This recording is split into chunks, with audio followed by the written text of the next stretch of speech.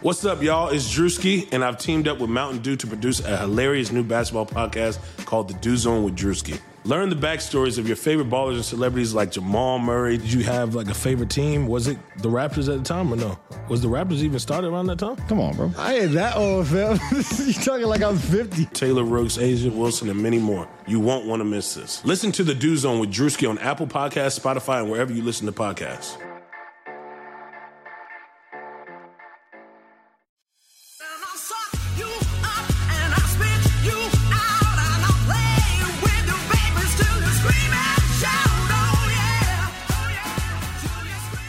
Welcome to this week of Burn It All Down.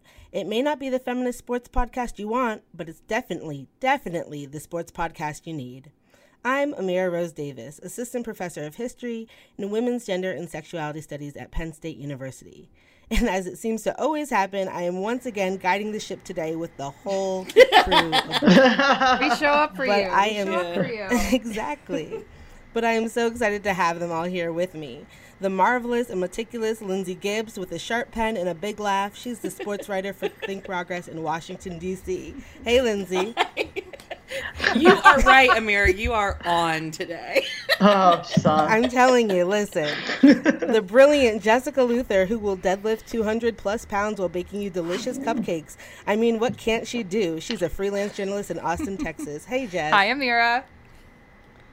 The tenacious Shireen Ahmed, sports writer, activist, our resident Canadian and pajama queen, fresh off of her birthday and checking in from Toronto. Hey, Shireen. Hello. And my fellow historian, my professor pal, but you won't catch her in a tweed jacket and elbow patches. Nope, she's probably rocking chucks and hilarious wit. That's right, it's Brenda Elsey, Associate Professor, Hofstra University. What's up, Doc? Hello, what's up, you, Doc? You know, I'm chilling. It's great. I'm happy. First, we're going to talk tennis. It's back. We are here to reflect on the Australian Open and bring you some news from the tennis world. Then we're going to turn our attention to the Super Bowl. Jess interviews ESPN's Mina Kimes on the upcoming game, plus a few other storylines around the NFL. Then the five of us will dive into the mayhem that is Super Bowl 53. And yes, I had to Google what the Roman numerals meant. But I will try to stay calm and collected as we talk about all things Patriots, Rams, the matchup, the halftime show, the cost and consequences of this mega sporting event, and the storylines we have our eye on heading into next Sunday. But first, we must talk briefly about hockey, specifically the NHL All-Stars Weekend, which for the second year invited some women hockey players to hang out at the skills competition, specifically this year promote the women's hockey upcoming matchup between the USA and Canada in February. So Brianna Decker from the U.S. Women's National Team, along with Canadians Renata Fast and Rebecca Johnston, previewed events at the skills competition, and the United States' Speedy Kendall Coyne Schofield became the first woman to compete in the skills competition. And there was, let's just say, happenings and reactions. Shireen, I know you have thoughts. What's up? I have a lot of thoughts. I mean, first of all, shout out to CCM, who paid Brianna Decker for actually winning the competition, the passing accuracy. I think I also want to say this because it's important to me that Victory Press put out a note. As much as we're so excited about Kendall Coyne Schofield, it must be said, and it must be said by us, there was an editor's note from Zoe of Victory Press, and we love NWHL, we love the C-Dub, and we're very, very happy and annoyed and simultaneously irritated that men were like, oh, wow, women can play hockey and they can skate fast, because that was so much of the reaction. And it does need to be said that Kendall Coyne Schofield, and I'm quoting from Victory Press, is notably friends with and has defended accused rapist Patrick Crane, and has also in the past tweeted and liked tweets about how NFL anthem protests are disrespectful to the U.S. military, which does not align with the Victory Press values. And I didn't know this, and I missed that post, and Dr. Courtney Cito sent it to me, presumably because she knows we're going to talk about it this morning. But also, I think that's important to keep in light. Like, when we raise up, there needs to be a place in the conversation to talk about the importance of women in hockey, and particularly being included, because Coyne Schofield was the first woman to ever officially participate in the All-Star Weekend. There needs to be a place to talk about this, because it's not something that we can overlook. So I have thoughts. I loved that the U.S. and Canadian women took photos together. I have to say that. I thought that was really important. I loved Gritty. I loved all of Gritty. And I was really happy with his. I think he's my Patronus, honestly, even though I'm not a fan of the Flyers, but that's okay. I was really happy to see so many women journos there interviewing Coyne Schofield afterwards, because that was the first, my reaction was, there's that many women covering hockey? Of course there is. We just never see them. So like Brianna Decker, Matt Propster, Renata Fast is incredible. It was a happy weekend, but it was a weekend where many women I know were groaning and going, yes, they play hockey. Yes, they're amazing. For fuck's sake, can we please elevate these women in their own right, in their own leagues, in their own realms, without having the NHL included, because the child is gross. Yeah. Right, like it was kind of this.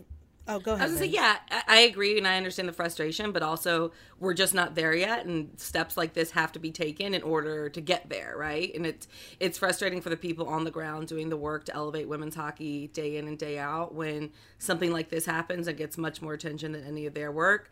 And it's also a necessary step, unfortunately, to like get where we need to go. But yeah, it's thrilling. And there were tons of shots on social media of girls sitting at home watching, the performances of Kendall and of Brianna and seeing what they were doing. And there was a lot of talk this weekend about, the famous quote, like, you can't be what you can't see. And how, just a weekend like this will have impact for the next generation that we might not be able to measure for a while. Now it's just up to everyone to keep it going so that, they can get now the attention on their own accord and not just for being with the men. Anybody else have thoughts, reactions? So for those who didn't watch, what happened was that Coyne Schofield was included in the official competition. They did a kind of bit where somebody had to scratch and who could possibly fill their place, and then she ran over to the ice really fast. Like, so it was also like a spectacle to, leading up to her participation in it. But the other thing that happened was that Brianna Decker, who was not officially in it, she was just demonstrating the passing portion of the skills competition, which is not the funnest or most notable part of it because it's like random and kind of frustrating for a lot of players and like it's a weird competition. But when she was demonstrating it, there was a video that clocked her at a time under the time of the winner. So what started trending was Paige Decker saying she should get the prize money, she should get the $25,000 because she, obviously was like competing and actually posted, according to that first video, a time that was lower than the eventual winner of the competition. And so that also generated a conversation after that. Did anybody see that happening? Yep. And to be fair, CCM stepped up her sponsor and said that they would pay her. And, there was a lot of lauding for that. Well, again, the NHL remained quiet. And on top of everything, the NHL went back and then said, oh, wait, actually, we did her official time, and she didn't really win. But, if she had won, maybe we would have Typically shady. Typically shady. So, and unnecessary of the NHL. Yeah. It's just like, it was so unnecessary. NHL, here's a big win for you. Just pay her. Like, you will get so much good publicity. Just pay her. And yet they have to overcomplicate things, which is just par for the course. Jess? Yeah, I don't watch hockey. That's not a secret. But when I was on Twitter, when all this was happening, Lindsay is totally right that, like, we need these moments, and that's hard to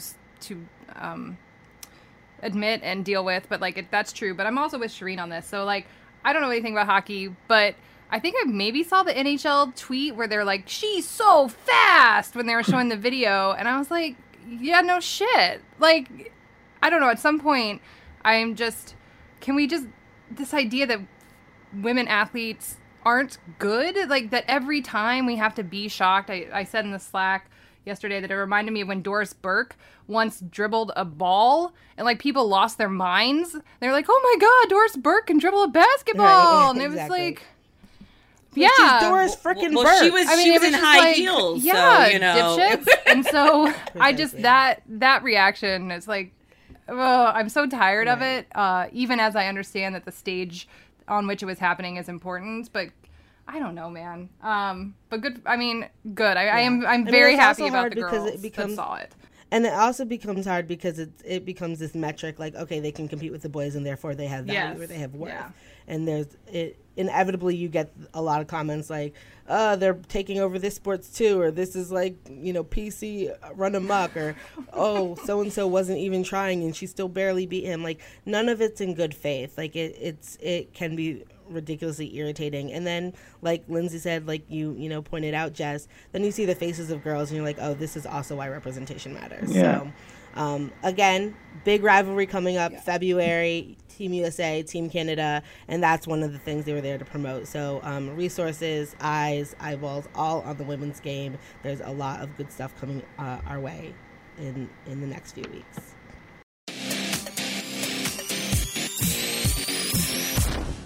So now on to the show. Tennis, Grand Slams are back. For Lindsay, for all the folks who didn't get up this last week at like 3:30 in the morning to continue to watch the Australian Open, can you just give us a little recap of what went down? What did we miss if we, slept?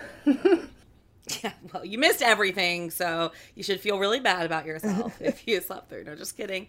Australian Open is so hard for us in the States or on this continent in general. So essentially, Naomi Osaka won the Australian Open. So this is her second Grand Slam in a row. She's only 21 years old. She's now the number one player in the world, the first Asian player to ever be number one, which is remarkable considering how many people there are in Asia. And of course, she is the first Haitian to be number one as well.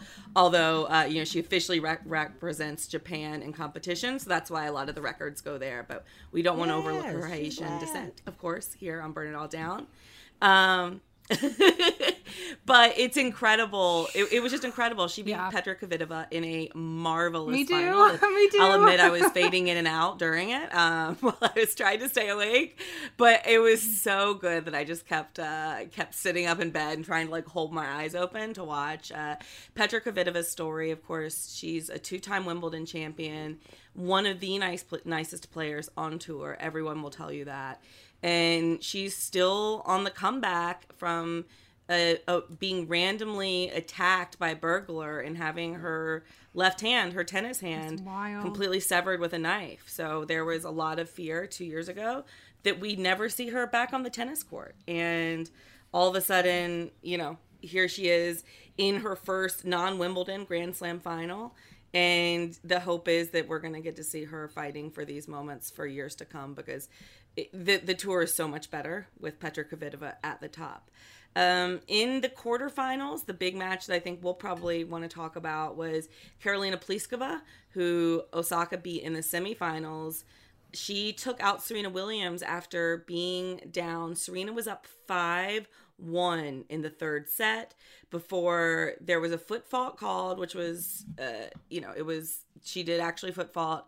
And then she twisted her ankle on the next point and was just never the same. But Pliskova played incredibly well and handled herself really well, was able to come back from a 5-1 deficit to win that set and to make it to the semifinals.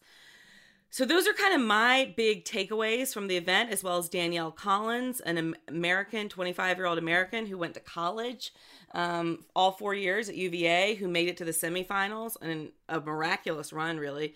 Kind of a Cinderella story here. What about for you guys? What are your biggest takeaways from this tournament? Yeah, well, I obviously had a great time. I did want to just point out that it was 2:30 in the morning where I live, where I got up to watch. I watched Simona Halep and Serena play. And then I, like Lindsay, went in and out with the final between Osaka and Kvitova.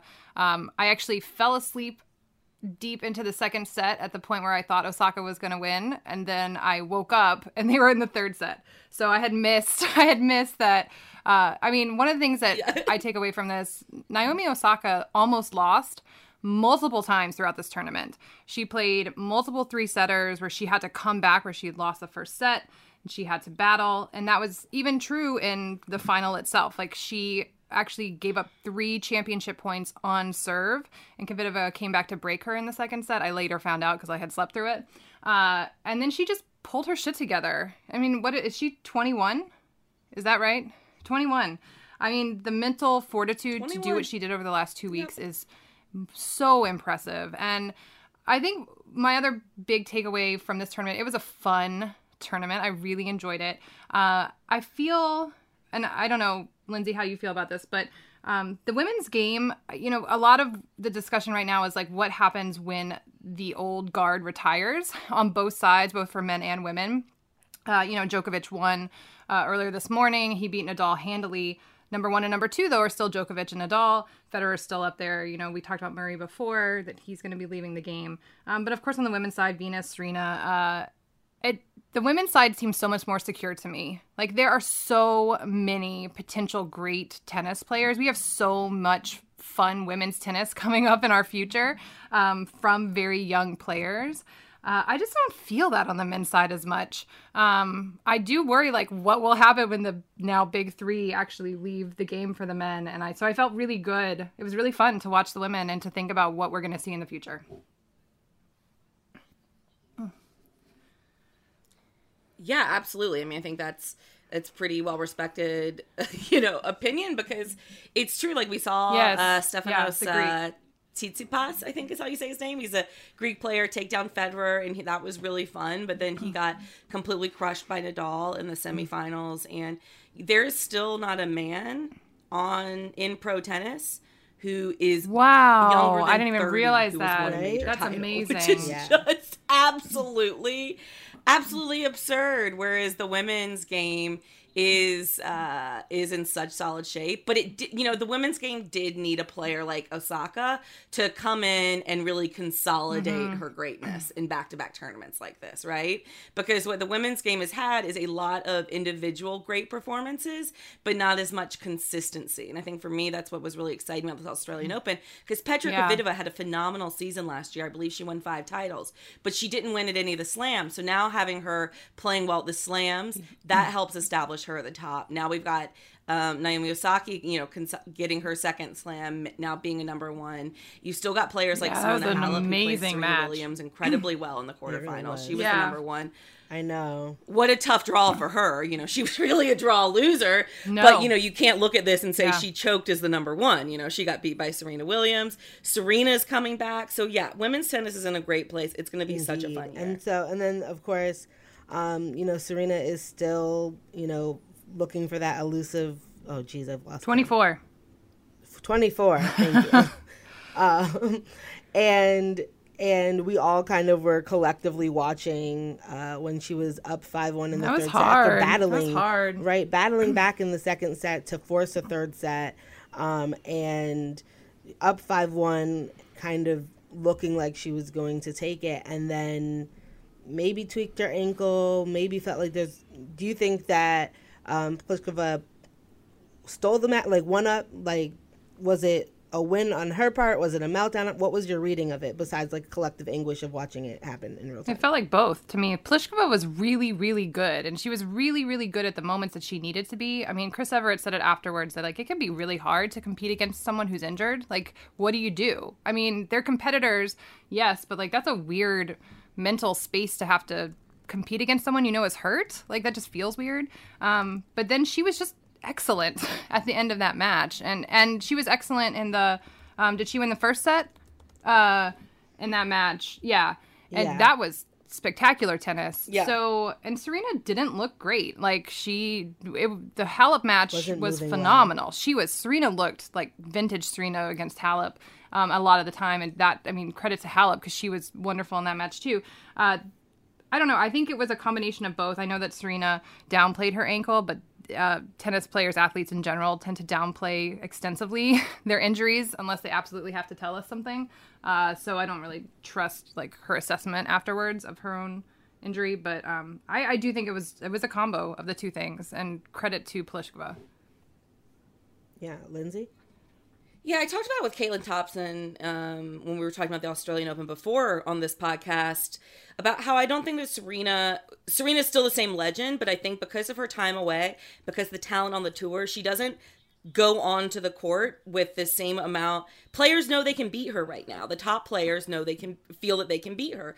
A player like Karolina Pliskova, when she's playing her best tennis, she can still get beaten by a peak Serena, absolutely, but she also has the game to take down Serena. This wasn't a case of a low-ranked player playing an out-of-their-mind match or getting lucky, right? Karolina Pliskova is one of the best players in the world, and right now, where Serena's talent is, that can be challenged, right? Like, she can be challenged by her peers right now in a way that she hasn't always been able to be. To me, that's very exciting. It's going to make this number 24 that much harder.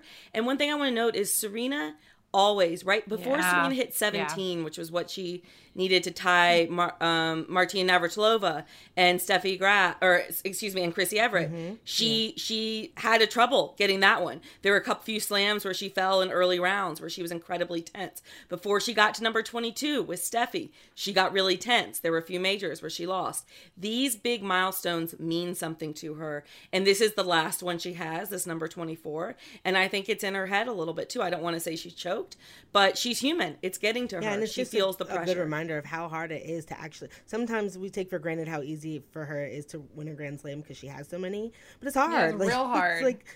It's really hard.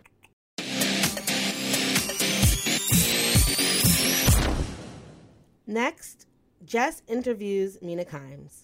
I'm honored today to join ESPN's Mina Kimes. Mina wears a lot of hats at ESPN. She does wonderful long-form work for ESPN Magazine. You can catch her on TV on programs like Around the Horn and Highly Questionable. And she has an NFL-themed podcast titled, appropriately, The Mina Kimes Show, featuring Lenny. Lenny is her dog, and that fact alone tells you that the show is great. I've asked Mina here to burn it all down to talk about the upcoming Super Bowl, which will air on CBS on Sunday, February 3rd, and to talk about the NFL season that was. So I want to start with the Super Bowl. It's going to be the New England Patriots, surprise, and the Los Angeles Rams, which leads me to my first question for you, Mina. The Rams? Really? Is this a surprise how well the Rams did this year, or did NFL experts expect this? So I picked the Pats and the Saints. Okay, you're technically right. I should have been the Saints. It's interesting thinking of the Rams because actually I think before the season, they did seem to be the favorites. You know, they had this extremely active free agency. They spent a ton of money on players. They upped some contracts. They really went all in on this season. And after last year, their success and what McVay did, I think actually a lot of people were pretty high on them. And then at the beginning of the season, starting out undefeated, that continued. And then about 2/3 of the way through, they had a rough patch, and that's when people stopped believing in them. And the Saints, I think, kind of overtook them as the most popular pick to come out of the NFC. So to answer your question, I think they were underdogs by the end of the season, not at the beginning. That's interesting. So when you look at this matchup between the Patriots and the Rams, who's the underdog going into the Super Bowl? Oh, haven't you heard? It's the Patriots. Who do you think? Yeah, well, so I think the line slightly favors the Patriots, which I think is accurate and correct. And I picked the Patriots to win, largely just because of how they've been so dominant. Well, not really. I mean, obviously the game against the Chiefs is very close, but they've looked really good in the postseason, and they've looked good in ways that suggest they've overcome some of their issues from the regular season. Now, the reason the Patriots are saying that everyone thinks they suck, which again is not true, is because people were accurately pointing out they did have some deficiencies during the regular season. Tom Brady, he was good, but this was not his best year. They didn't have much of a pass rush. Those things have been sort of rectified, as often happens with the Patriots. So I think it's right that they're favored. But when you actually look at the talent matchups at each position, they don't have a significant edge.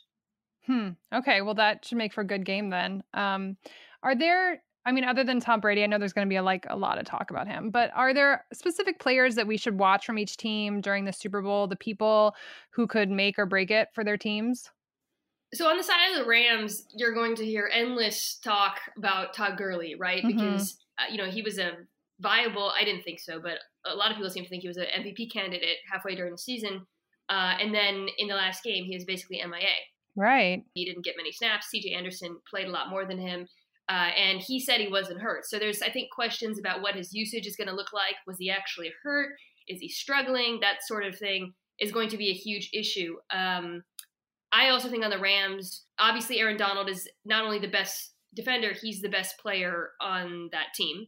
But I would look out for Ndamukong Suh, talking about how they went on a signing spree in free agency. He was sort of a big pickup for them. It was pretty quiet during the regular season, but in the playoffs has really emerged as a huge, not only a great run defender, but also a interior pass rusher alongside Aaron Donald. So I think he could have a huge game because that's always been the key to stopping Brady is getting a rush up the middle.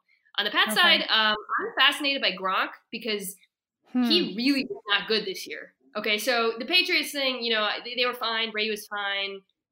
Some of the team was great, but Gronk was not Gronk. And then all of a sudden in this championship game, he looks better than he has in months. So I'm curious to see if that continues in the Super Bowl. That's also interesting. Yeah, and correct me if I'm wrong, but Gronk had that huge catch at the end of the game itself, right? Yeah. Yeah. Brady went to him, on third down, man coverage, Eric Berry. Him and Edelman they're just his guys, and he proved to be reliable. Well, let's talk about the refereeing because it was a huge deal this past weekend for the NFC and AFC championships. I don't watch a ton of NFL. I don't watch nearly as much football as I used to. The reffing was very bad and also very important in both games. Like both games, it came down to a lot of calls that the refs had to make that were very close. So can you tell me, for people like me that don't watch nearly as much, is this normal that the reffing is not great or that it plays such a big role in these games? I think it was exacerbated this past Sunday by a couple of things. One, that the games were extremely close, right? Like if the Patriots had blown out the Chiefs or whatever, we wouldn't really care if there were some bad calls. But we're talking about this is the first time ever that both games have gone to overtime, both championship games. So that, puts a heightened focus on everything. Personally, I think the calls in the Pats-Chiefs game, there were a couple of bad ones. The roughing the pass on Brady was pretty bad. But they were kind of run-of-the-mill bad calls. It was the no call in the Saints game that was not only incredibly egregious, but also cost them the game, that I think has sort of made the refereeing such a big subject this week and actually created the possibility that we're going to see some changes in the rules. Yeah. I mean, one of my questions for you is if the Rams win, are we going to have to asterisk this win for them because they shouldn't have even made it in?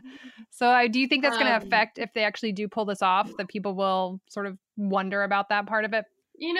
People have a pretty short-term memory about a lot of things in the NFL. I think this would be one of them, especially if they beat the Patriots, as underdogs. I think then, if anything, actually, people will care less about the bad call because they'll feel like they earned it. Oh, interesting. That's a good point. I also think it would be kind of hilarious if the Patriots lose to Nick Foles and then Jared Goff in the Super Bowl. So that also will, it's amazing, being in the hot taking cottage industry or whatever, the amount of rage that we can work up on a day that ultimately subsides within 3 or 4 days is pretty amazing. Yeah, well, I think I saw today that there's Saints season ticket holders are suing the league over the refereeing. So sports fans also have a real dedication to blowing things up. Yeah, I'd say, people get mad at me sometimes on the internet when I say all fans are bad. I don't mean all fans are bad. Some fans are great, but what I mean is every sport and every team has crazy bad fans. It's not unique to any team. And I sports fan, I don't know, sports make people nuts, man, including myself. Yeah. I mean, me too. I got up in the middle of the night the other night to watch Serena Williams play tennis. So, I can't say anything about it. Looking back on the season that is now almost over, what were some of the things, the people, teams, or whatever that most surprised you this year? I did not expect Pat Mahomes to be as good as he was. Okay. I was very high on him after he had that one game, and I liked him as a prospect, and I love Andy Reid and that offense, and I thought they would be good. I didn't think he would be amazing. He should be the MVP. Just the level of skill and poise he's shown at so many points, facing so many challenges this year, has been remarkable. And to me, that's the story of the season. even though they're out. So that would be the number one thing I think that surprised me, perhaps. Yeah. I'd go with Mahomes. My own Seattle team did better than I thought they would, making it to the postseason. So I think that would be good. And all the rookie quarterbacks, I liked Baker Mayfield a lot, but I think him turning it around with the Browns and the way that all unfolded was probably the other most interesting and compelling storyline to me this year. Mahomes is interesting because he was so good. And I sort of wonder what will happen if he can't repeat this kind of level of performance next year. And I do sort of wonder what the reaction will be if and when he can't quite live up to that level next year. Often when quarterbacks have like this great season that comes out of nowhere, it's not the first season, right? So, right. And it can be seen as like, well, what factors possibly contributed to this being an outlier? Was it the perfect scenario? Did they have this amazing offensive line? I mean, Dak Prescott's was his first season is a good example, I think, where some regression should have been inevitable given some of the conditions that he was in. Just watching Mahomes, though, he's not the product of anything other than his own incredible talent. And I know I said he had a great, incredible coach, incredible scheme, very good offensive line, great weapons, but he does so many amazing things outside of his scheme and outside of those variables that I'm inclined to think he's going to be really good next year too. Yeah, I mean, I hope so. It's exciting to watch him, and it's always just fun when you have exciting players really like that. And so I do want to turn this before we end. This is such a burn it all down kind of thing to do too. But I did want to talk to you. We talk so much on this program about sport and the role it plays in society and the NFL. You know this as well as anyone that we have a lot of cultural conversations around gendered violence when it comes to the NFL, especially domestic violence. And you wrote a really great piece 2 years ago. I looked it up. I was prepared about Tyreek Hill, who's a Kansas City receiver, but who also pleaded guilty to domestic assault and battery by strangulation a few years back. And so I wanted to ask you where you think we are with this issue within the sport at this point. I mean, I don't think the NFL is ever going to get this right, whatever that means. But I personally do think this is something they have to take very seriously and try to figure out what to do about it. So like, what are your thoughts on this now that we're 2 years out from the piece you wrote about Hill? Yeah, I thought about that piece, Jessica, watching the Chiefs this year and thinking when teams go to the Super Bowl, there's such a magnified focus on stars. Mm-hmm. And Tyreek has not done extensive interviews or kind of invited any discussion about his past, but he's also in that piece. It was after his rookie year. I talked about, obviously just kind of like the complexity of thinking about how the NFL should handle it and how we should view him and talk about him, which is that's like a 3-hour conversation. But, he's been quiet. He's obviously, not been in the limelight and stayed out of any trouble off the field, publicly anyways. So I kind of was thinking to myself, I wonder like how people are going to talk about this. What's the conversation going to be? And the Chiefs didn't make it, so that didn't happen. So I just don't know if I can say that anything's changed since then. Yeah. I'm talking about sort of not only the NFL's treatment of the issue, but the broader conversation about it, which is obviously came up again when the Kareem Hunt incident happened, even though that wasn't domestic violence. Right. It was assault. He assaulted a woman, and it felt like to me that if anything's changed, it's simply that the NFL, which is extremely reactive and makes all of its decisions based on how the public will respond. Mm-hmm. Yes. I don't think there's like a moral core there. I'm speaking of the NFL. Like there's no morality that's motivating any of these decisions. It's simply how can we mitigate the public relations issue, and I believe that more than ever now. And I think perhaps they have a more, I don't want to say sophisticated, but more aggressive interpretation of that than they did, say, circa Ray Rice, right? Sure. But that doesn't mean anything other than they're just being reactive in a different way. Yeah, that's interesting because when the Washington NFL team took Reuben Foster, and Doug Williams went out and said all those problematic things that he said about it, I mean, he did say, we just have to weather the PR. I mean, he said the beat up or like whatever. He used the worst terminology. But on some level, it was like, well, that's probably right. That's probably how they go into these, you know, when they make these decisions, how they actually approach getting through it, right? That it's not, it's really about the PR. And that I just, even if it was hard to hear it, it did feel very honest. You're totally right. It was like a weirdly transparent moment. I think what struck me most about the Kareem Hunt thing was, so the Chiefs cut him. We learned that, actually, he's had 3 incidents. There were 2 other accusations of assault, and over the course of like the last year or so. And then he does this interview with Lisa Salters, Jessica, I don't know if you saw that. Yeah. And he mentions that he is thinking about getting therapy. Or and I watched that and I was like, holy shit. How has he not, like, how is that something that even if the team didn't have access to the video or whatever, which is a whole other thing, having a player who has these sorts of accusations and this confluence of incidents, how do you not, if you truly care about what they claim to care about in terms of, you know, rehabilitation and helping these guys or whatever, how does that not happen until now? And right. that, you know, again, we're focused so much on these like actions after things get out and whether they get cut, who signs them. But I think these teams still obviously have such a long way to go in terms of thinking, well, if we're going to grant second chances or if we're going to be thoughtful of this, what does this look like on the inside? Yeah. Well, I feel like I could probably talk to you, Mina, about this for a really long time. Thank you so much for being on Burn It All Down. We are really excited to have you on, and it's always wonderful to have another female podcaster. So good luck with everything. Appreciate it.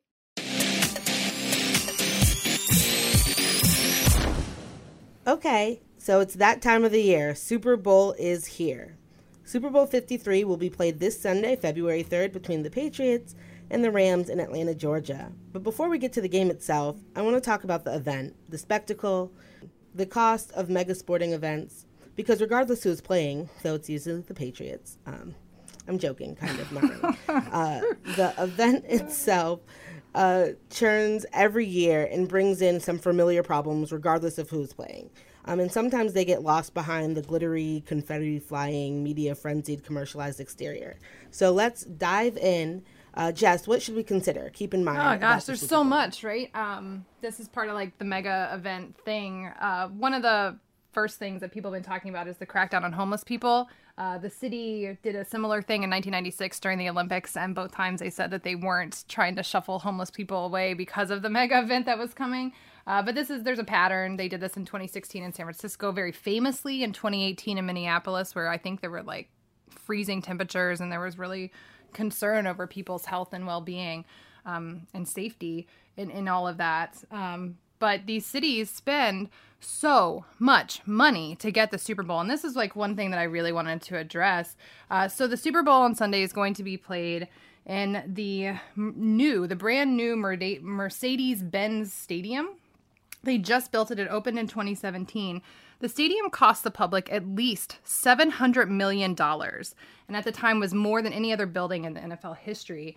But there's like a rash of these. So NFL stadiums have been built, 7 new ones have been built in the last 12 years, and they all end up hosting the Super Bowl.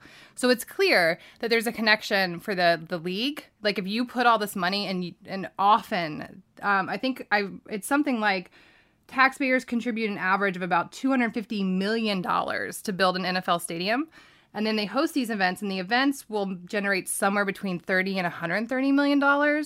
And then it is just wild. The Atlanta Journal-Constitution back in June 2016 had a whole breakdown of the bid that Atlanta did with the league in order to get the Super Bowl. And it's insane. It's too much. The NFL expects public and private money in Atlanta to pay for hotel rooms for 8 nights for each participating team, rent-free use of the stadium, assignment of security officers, approximately 10,000 parking spaces for game day use that the NFL retains the parking revenue for. And then there's like a whole range of lesser items, banners. The host committee has to buy its own tickets, up to 750 of them, because the league gets all the ticket sales. Like the host committee doesn't even get that. Atlanta added all these enhancements to theirs, $2 million contribution towards certain NFL expenses, a possible $1 million contribution to complement state and city efforts, party money. A lot of that comes because they actually exempt sales tax. So they're not even like taxing all the stuff that they normally would, that would then go back into the economy. And then the host committee promised to reimburse the league and its teams for any state or other local taxes that they had to pay, which they think is going to be another $2 million that they lose. And on top of all of this, as part of their bid, when the committee was like up in front of the NFL people talking about it, they literally mentioned that the public has funded 3 Falcons stadiums over the past half century as like a, look, we'll put a lot of money into this. And so and then on top of that, I'm sorry, I know this is a lot, but like on top of that, both the city and state had to make substantial investments in emergency preparedness, winter response coordination, and road treatment capabilities. Like this is part of what the NFL expects. This is all to host a single event one time. And so just to think of like, who do they really care about? They're displacing homeless people. The taxpayers are paying all this money. It's not going to even generate back the amount that it takes to do it. I don't know. It's really hard to think through like what all is going into this. Yeah, precisely. I mean, and not to mention that it's a level 1 security event, meaning federal workers are provided for the security clearances like at the same level as like the State of the Union. And so up until 2 days ago, the government was shut down. It was also a huge security issue as well. Brenda? Yeah, the issue of stadium public-private money and taxes is super intense. There's a weird. I don't know if you all ever read Field of Schemes. Yeah, which is like it was like a journal and basically kind of in a blog now chronicles all of the stadium local sort of things. The issues, you really have to get into the weeds to understand how these things work, like Jess just did in Atlanta, to follow and track the way in which these owners basically bankrupt the places in which they work. So like this week it came out that the San Francisco 49ers will receive a $36 million refund from Santa Clara County after fighting the taxes that they pay for Levy Stadium. So the San Francisco Chronicle reported, for example, that what this will mean is that essentially the team will get a refund and its taxes will drop from $12 to $6 million a year. And this is because they argued that, and just so we know, this comes out of public school money. Oh my gosh. Yeah, this is all public school. This is how you fund the public schools. This is the same as when LA Rams, and there's a beautiful article called The Silence of the Rams about this, bankrupted St. Louis schools and then left. And this is what they do. And the way that they do it is they never want to own the stadium outright because that will mean they pay those taxes. So they all work out a deal where the local government either holds the deed to the stadium or half does it. Wow. And this isn't just the U.S. This is a scheme that FIFA has perfected and outlined for every World Cup. And what it means is that then the 49ers argue we should only pay half of what we would pay because we only use it during football season. Oh, my gosh.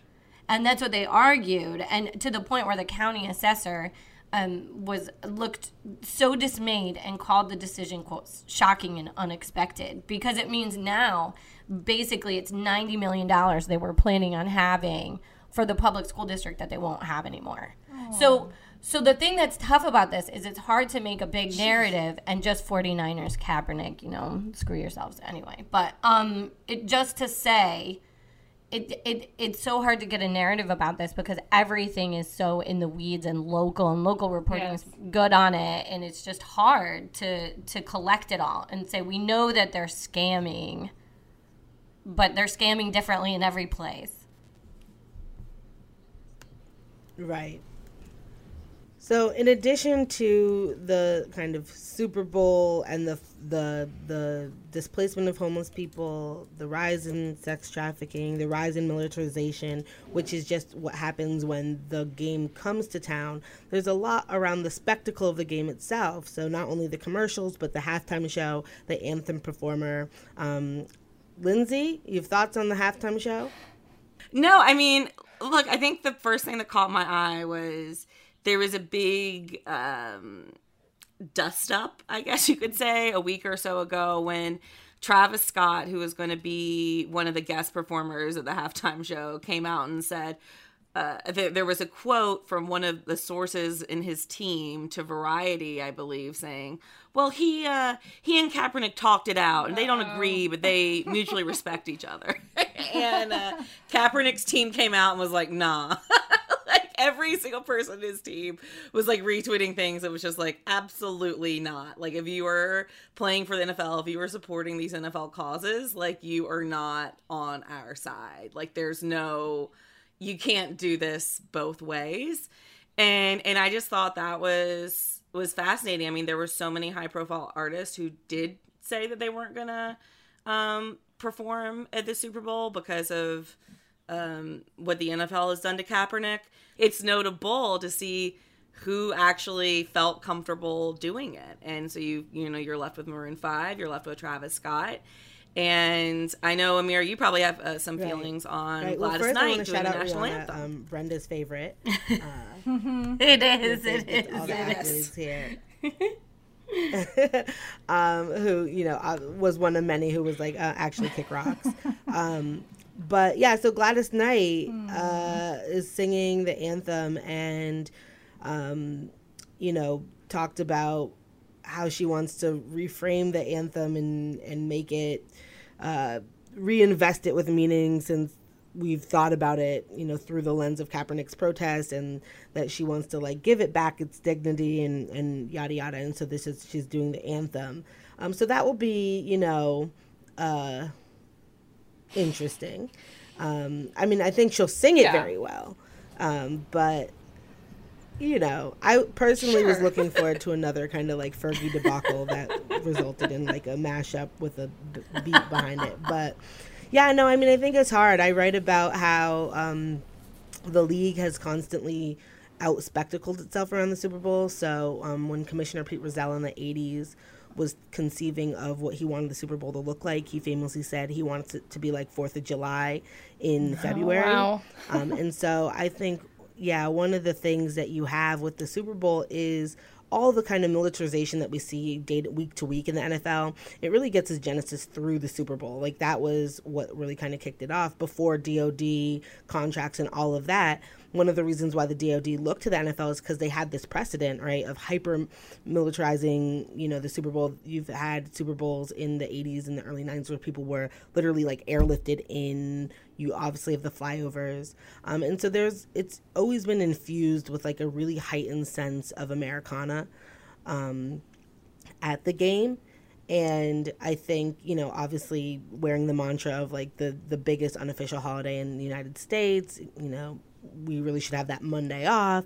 And I think that goes along with it. So that's when the anthem gets televised. We'll see what Gladys Knight does. And she has, it's been a discussion, but I think most people kind of roll their eyes because, like, respect is like she's somebody who you respect. So I think it's one of those things where people have kind of like groaned and rolled their eyes and been like, ugh. But it's I don't even. I'm just like. And it does matter that it's like this particular moment, right? Because. Not that this is a country of white supremacy, but we are having a specific moment of resurgent white nationalism that's tied very deeply into ideas of patriotism and the flag and all this other stuff. And so for that there's nothing apolitical about that spectacle, and especially not at a moment like this. Right. Exactly. So once we get past the terribleness and the spectacle and the singing and the halftime show, then there's the actual How are you doing, game. Amira? Well, I'm terrible. Aww. Yeah, like I don't think that you can. If you'd seen me during so I tried this thing this year where I like didn't watch anything like leading up to the game. Like I didn't watch a lot of this season. Like, I'm trying to wean myself off of football. So I was like, you know what? I don't care. Like, I'm not going to care, whatever. So I watched the AFC Championship game, and I was doing okay until, like, the fourth quarter. And if anybody's ever seen me watch a game, like, know that, like, as much as I try it not to be, like, it becomes a full-body experience. I would like to watch that with you. well, it's a wreck. Like, it's not like I'm curled up in a corner because, like, my stomach hurts. I can't eat. Like, it's really inexplicable. Like, I think it's like a real problem. And it's gotten a little better over the years, but it's not, when I say it's not enjoyable for me, it's because I'm like in physical pain, like until we're like comfortably ahead. So yeah, it's like really intense. God. And so this year I was like, I'm not going to care. I don't care. And then I like casually put on the game and I was like, I'm so not caring. Look at me. I'm being really great. And then the fourth quarter happened and I like had to cut off the game because it was making me too anxious. So there's a Patriots chat room and they're usually a play ahead of the TV. So I just was like refreshing the chat room and pacing. And like, because they were playing away, I knew if I heard like cheers in the other room, like that was going to be bad. So I spent the entire like fourth quarter doing that. And literally immediately like had this sense of adrenaline and relief when we pulled it off. And I think that lasted for about 2.5 hours. And then I was like, I have to sit through another Super Bowl. So, so that's how I'm doing, which is not well. But I also am one for narrative. And so I appreciate the narrative arc of playing the Rams. I honestly think like, everybody who hates us, like if we win this one, like I think they'll just ride off into the sunset. So like, I think that we know. I think that's that not should gonna be happen. what happens. And then, we can just end. But I do, this team has brought me, since I was a kid, such remarkable joy. And like, it's actually astounding to be in a third straight Super Bowl, and to have this run. So I am also appreciative of that. But yeah, so the game itself, I'm not looking forward to. This team is confusing to me. I don't understand why they're good. Like they haven't impressed me all year. And I'm kind of shocked every time they win, but I would say that they kind of have an internal thing with them. If you listen to the mic'd up versions of the AFC game, you'll hear Patriot players yelling at Tom the whole time, like, you're too old.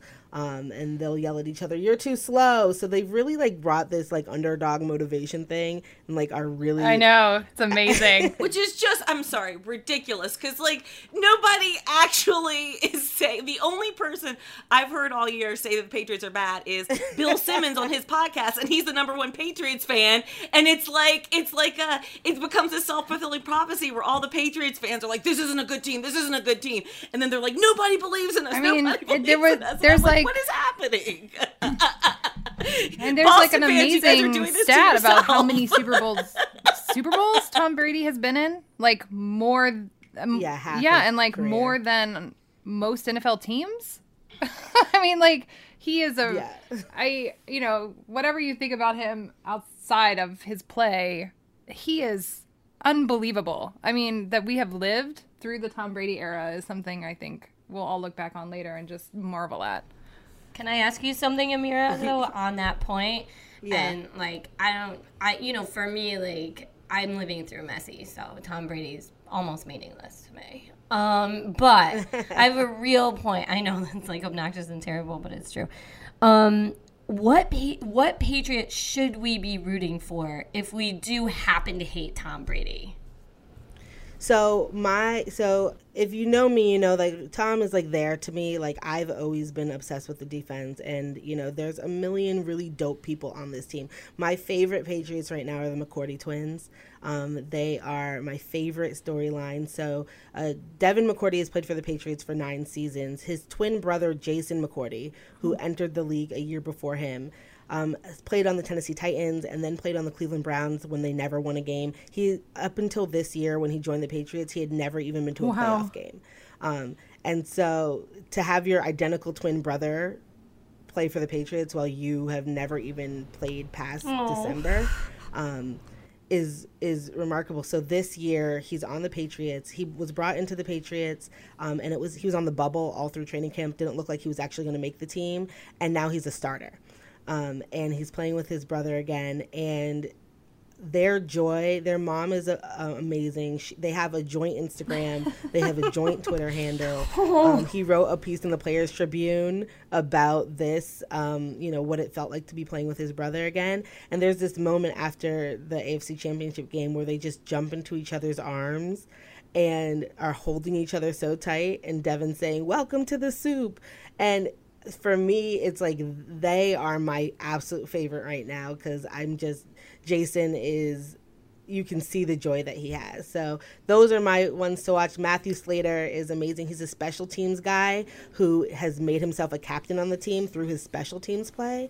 And for, those who aren't as into football, it's generally not, a skilled position. It's an important facet of the game, but it often gets overlooked. To have a guy like Matthew Slater be such an integral part of the team and be a captain as a special teamer speaks to how much special teams is valued, but how amazing Matt is in the locker room.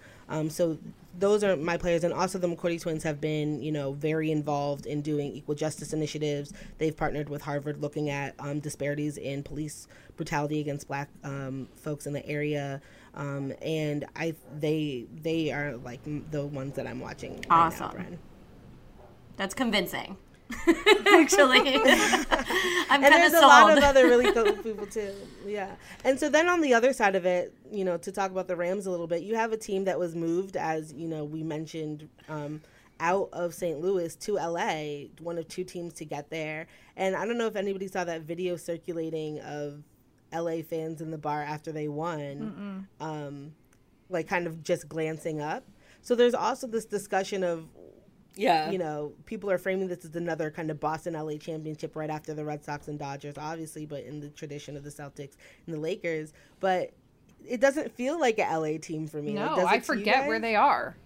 Like, I actually forget they're in Los Angeles sometimes and have to, really think through it.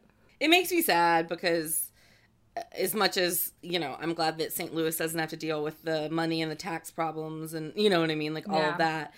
It was still a big part of St. Louis, right? The St. Louis Rams. And they had really grown and built there. And then for them to leave and immediately have a success is got to be really difficult. And I don't know. We're going to see. I mean, you have both LA teams. The Chargers had a really good season too.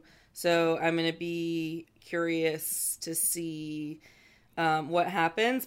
So we'll be watching. Does anybody have any commercials they're looking forward to? Big Cardi Super Bowl B, plans, she's got a Pepsi commercial. Cardi's got a Pepsi commercial, apparently. There's a teaser or something. That's it. That's all I know about it. That's the only commercial I've seen anything about. But I'm here for it.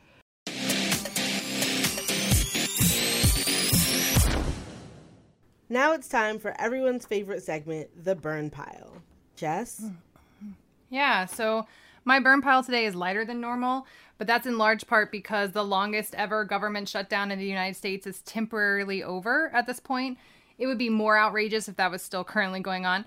But still, I cannot believe this happened on Friday before Trump announced that the government would reopen for 3 weeks. This was at a point in time where hundreds of thousands of government workers had missed multiple paychecks, many were turning to their communities for financial and food support, and airports were shutting down because of issues over safety. As all of that was still happening, Louisiana Republican Senator Bill Cassidy took to the floor of the Senate. Behind him, on giant boards resting on easels, were two images. The first was the cover of the Times-Picayune with the headline, "Reffing Unbelievable," and an image of a Los Angeles Rams cornerback's helmet-to-helmet hit on a Saints wideout at the end of the NFC Championship game, which was not called on the field, and had it been called, would have clinched the game for New Orleans and sent them to the Super Bowl. In the end, as we all know, the Rams won. On Cassidy's other giant board was a blown-up image of the hit. On the Chiron on C-SPAN below Cassidy were the words, "Government Shutdown, Day 35. Here is how Deadspin explained what Cassidy did that day. Quote, "This dork went on for over 5 minutes, stiffly making his way through an explanation of the play before coming to his point, which is that referees should receive letter grades after each game.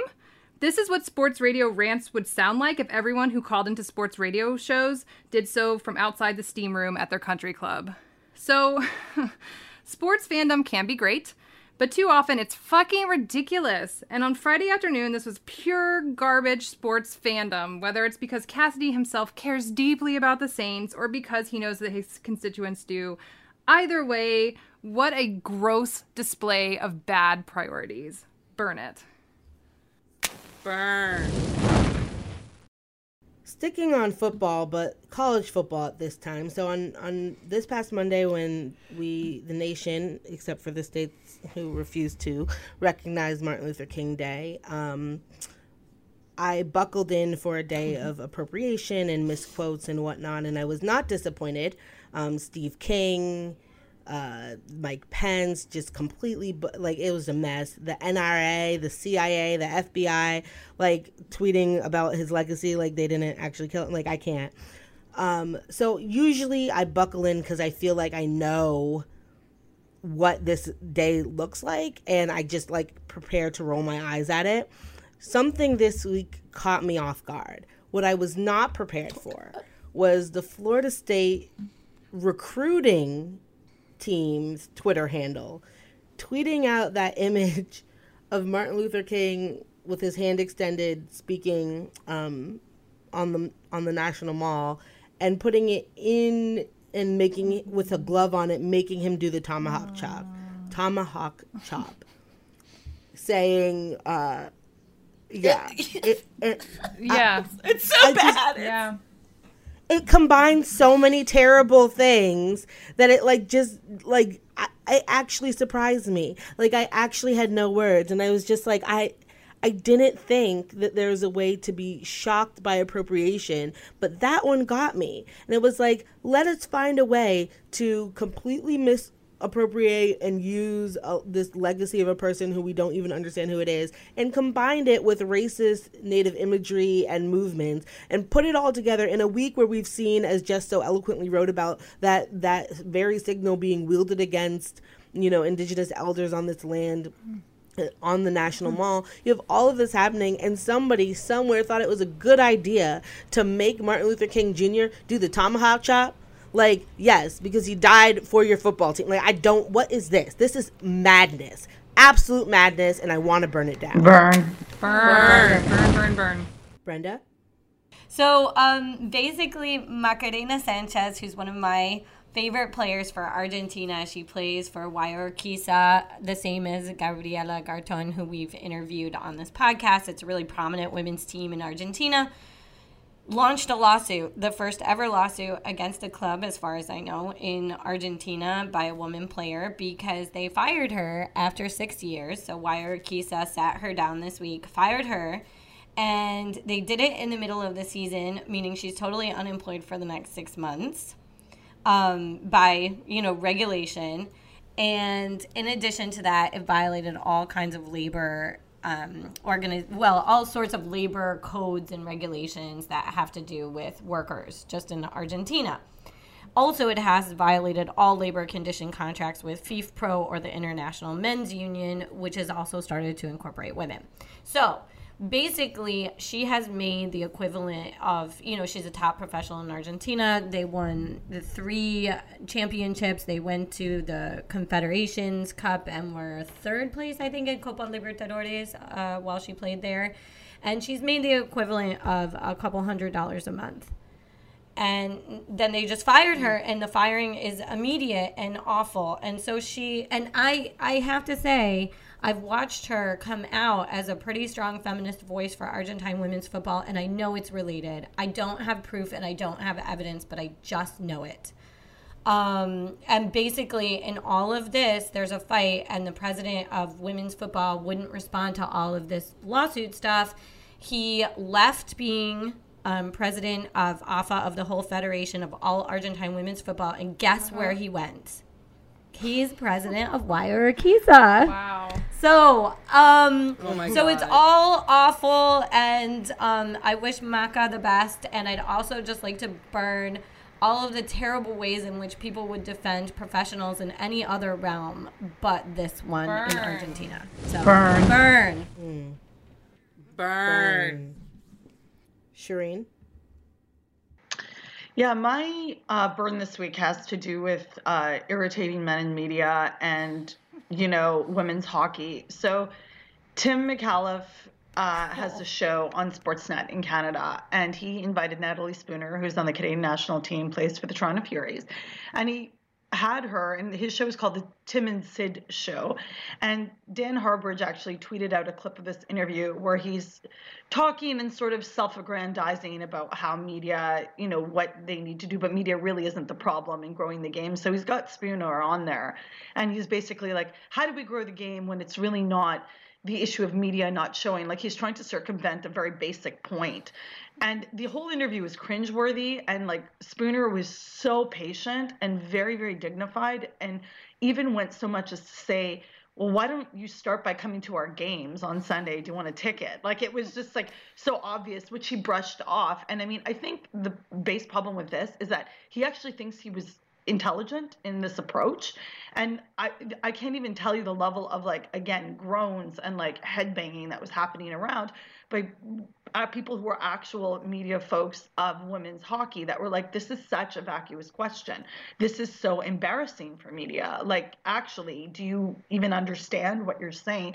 So the entire approach, the way of questioning, to have her on there, and, you know, like I said, she was incredibly poised with this question and incredibly patient and polite. Like, I would have been like, you're an asshole. You're really, really, really subpar in terms of your concept of what, and media is absolutely culpable. Like, you know, what is it? 4% of media is like showing women's sports in Canada. It's really, really pathetic. And to ask this woman's on the Canadian national team, and like, yeah, you set aside your sexism for nationalism every time they bring home like a gold medal or world championship. But like, to ask this is really, really ridiculous. So I want to burn that segment specifically, and burn these types of questions from men in media who think that this approach or this concept is actually acceptable. Burn. Lindsay, bring us home. Yeah, this isn't directly sports related, but it's all that's on my mind this week, so this is where I'm going. Over 1,000 people across the media industry and journalism lost their jobs this week. There were mass layoffs at Gannett, which is a company that owns a lot of newspapers across the country, USA Today, Indy Star, I mean, tons of local papers. So Gannett laid off a bunch of people, as did Huffington Post and BuzzFeed News. These cuts impacted some of the most talented people in this industry. We are talking Pulitzer Prize winners, you know, nominees. I mean, people whose stories and reporting have changed people's lives. These cuts disproportionately, as these cuts usually do, impacted people of color, people reporting on reproductive health and poverty, and people reporting on queer communities. It is absolutely devastating to see these conglomerates, BuzzFeed and Verizon, which owns Huffington Post, and Gannett Media. These companies have money, but because they're owned by investors, because they're so deep in capitalism, they have to keep increasing their profit margins so that their investors can get more and more money back, which means that they're laying off people who are bringing in traffic, who are winning awards, who are doing their jobs well. But the most devastating thing about all of this is the way a certain fraction of society has reacted. I know, you know, among those impacted was, you know, Jess, who's had a great column at Huffington Post. I know she would be the first to say that, you know, we should be first worried about the people who lost their full-time jobs and their health insurance. But, you know, it just shows that the wide impact this has on freelancers. I've been a freelancer whose company has laid off my editors, and it's devastating. But you also have all of these right-wing trolls who are gleefully going about this on social media, who are going to the people who have been laid off, who have lost their jobs, lost their livelihood, and who are gloating in their faces. And that includes the President of the United States, who just today tweeted out praise for BuzzFeed and Huffington Post for laying off people, calling them fake news and saying that this is just what happens. Once again, this is the President of the United States joyfully celebrating the loss of 1,000 jobs that are really crucial to the fabric of our democracy. So I want to throw all this on the burn pile. I want to send out my love to anyone who lost their job this past week in media. There's got to be a better way forward than this, because we need more journalists today, not fewer. Burn. Burn. Burn.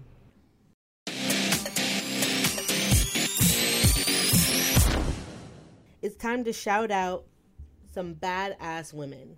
I want to start by sending our condolences to the family of Jerry Ann Glasgow, who was a standout Oregon Ducks softball player and a high-profile member of USA Softball, who sadly and tragically lost her life this past week in a car accident. She will be sorely missed by her team, by the team she was set to coach in Louisiana, and by the entire USA Softball community. We are sending our condolences to your family and friends. Shout out to all 4 Olympians of Canada and the United States who showed out and showed up to the NHL skills competition this past weekend. As we mentioned, Kendall Coyne-Schofield became the first woman to compete in the NHL skills competition. And also shout out to Renata Fast in the accuracy shooting contest, Brianna Decker in the premier passer contest, and Rebecca Johnston in the puck control contest. Thank you all for being tremendous ambassadors for the game. Staying on the ice, I want to shout out Kuwait's women's hockey team, who will be making their International Ice Hockey Federation debut at the 2019 Challenge Cup of Asia in April. Can't wait to see you guys in action. Switching over to soccer, let's shout out Aussie Sam Kerr for being the top scoring player in not one but 2 leagues, the NWSL as well as Australia's W League. The 25-year-old is a phenom. She currently plays with the Chicago Red Stars. Keep on killing it out there, Sam. We see you. And a few more shout-outs to some more Canadians. Cougar Rugby head coach and the University of Regina's women's hockey assistant coach, Julie Foster, will be inducted into Rugby Canada's Hall of Fame on March 7th. Congratulations, Julie. And Mirella Reneva won gold in the skeleton at the World Cup in St. Moritz. The 30-year-old Ottawa racer gave Canada its first win in any World Cup sliding event, bobsled, skeleton, or luge. Congratulations. I want to shout out Petra Kvitova for a marvelous showing at the Australian Open. We recognize your journey back to the court and are thrilled to see you swing that racket again so well. To Chloe Kim for her 5th X Game golds in the snowboarding half pipe. 5th! That's wild. Congrats, Chloe. And lastly, to Tuda Mionki, who made history after being announced the Kenyan Motorsport Personality of the Year in 2018 at the annual awards ceremony held in Nairobi. This celebrated rally co-driver is the first woman to ever win this coveted post in Kenya. And now, drum roll please. The Badass Woman of the Week is Naomi Osaka, who won her 2nd straight Grand Slam title, becoming the first Asian woman to be the world #1. And also this week called out her sponsor Nissan for lighting her up in promotional material and for constantly giving the best post-game speeches. Naomi, congratulations. We are so thrilled for you and look forward to many more Grand Slams to come.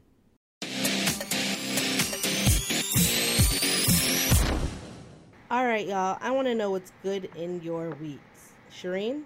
Thanks, Samira. I am really excited about something that I can't yet disclose, so I'm just going to leave it there.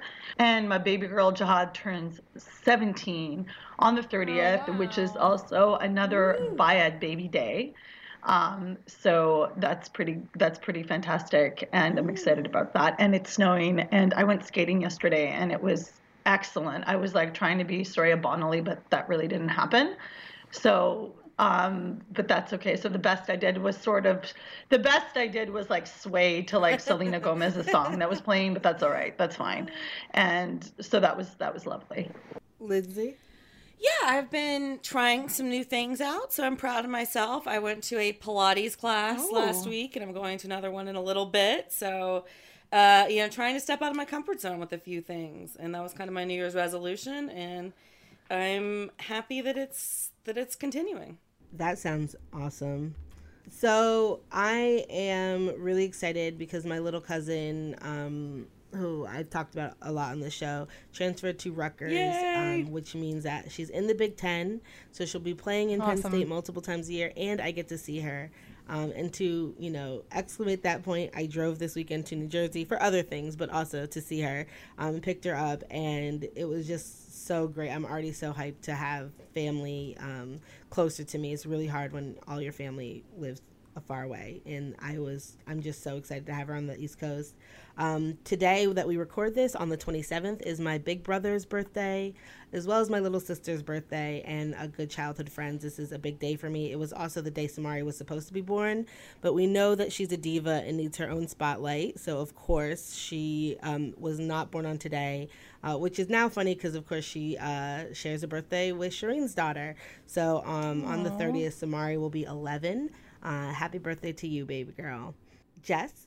Yeah, so I won't be here next weekend because Aaron and I are going to Northern California for about 6 days. We are celebrating being together for 20 years. We got together when we were just little babies. And we're going to go walk through some giant redwood trees, and we're going to drink some wine, and we're going to chill out. So I'm super excited about that. Yay. Bren? Hardest part of show for me always, and I'm so grateful for keeping positive on it. Okay, Golden State Warriors, did you all see them have their meeting with Obama? Okay, like, it's not personal, except that I try to keep away from news because usually I get all upset and anxious, and it can lead me to cry or break things or any number of things. And for some odd reason, I don't know, just looking at sports, I was like, hey, something good. Golden State Warriors snub President Trump and get a little personal meeting with Barack Obama. And I don't know, the pictures made me really happy.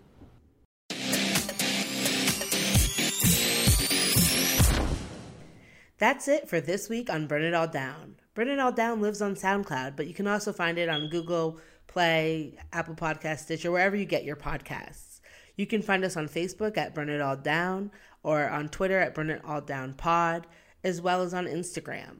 Please check out our website, burnitalldownpod.com. There you'll find links to the show notes, transcripts, as well as links to our Patreon campaign, which, for a reminder, for just as little as $2 a month, you get access to exclusive content, our monthly newsletter, as well as Hot Take and additional interviews and giveaways. So check out our Patreon page, and also be on the lookout for our Teespring page, where you get all your Burn It All Down merchandise needs, especially because we have some new merch coming your way very soon. Please rate, subscribe. We love hearing your feedback. We love engaging with our flamethrowers. So don't be a stranger. Let us know what you want to see, what we're doing well, and share it with those around you.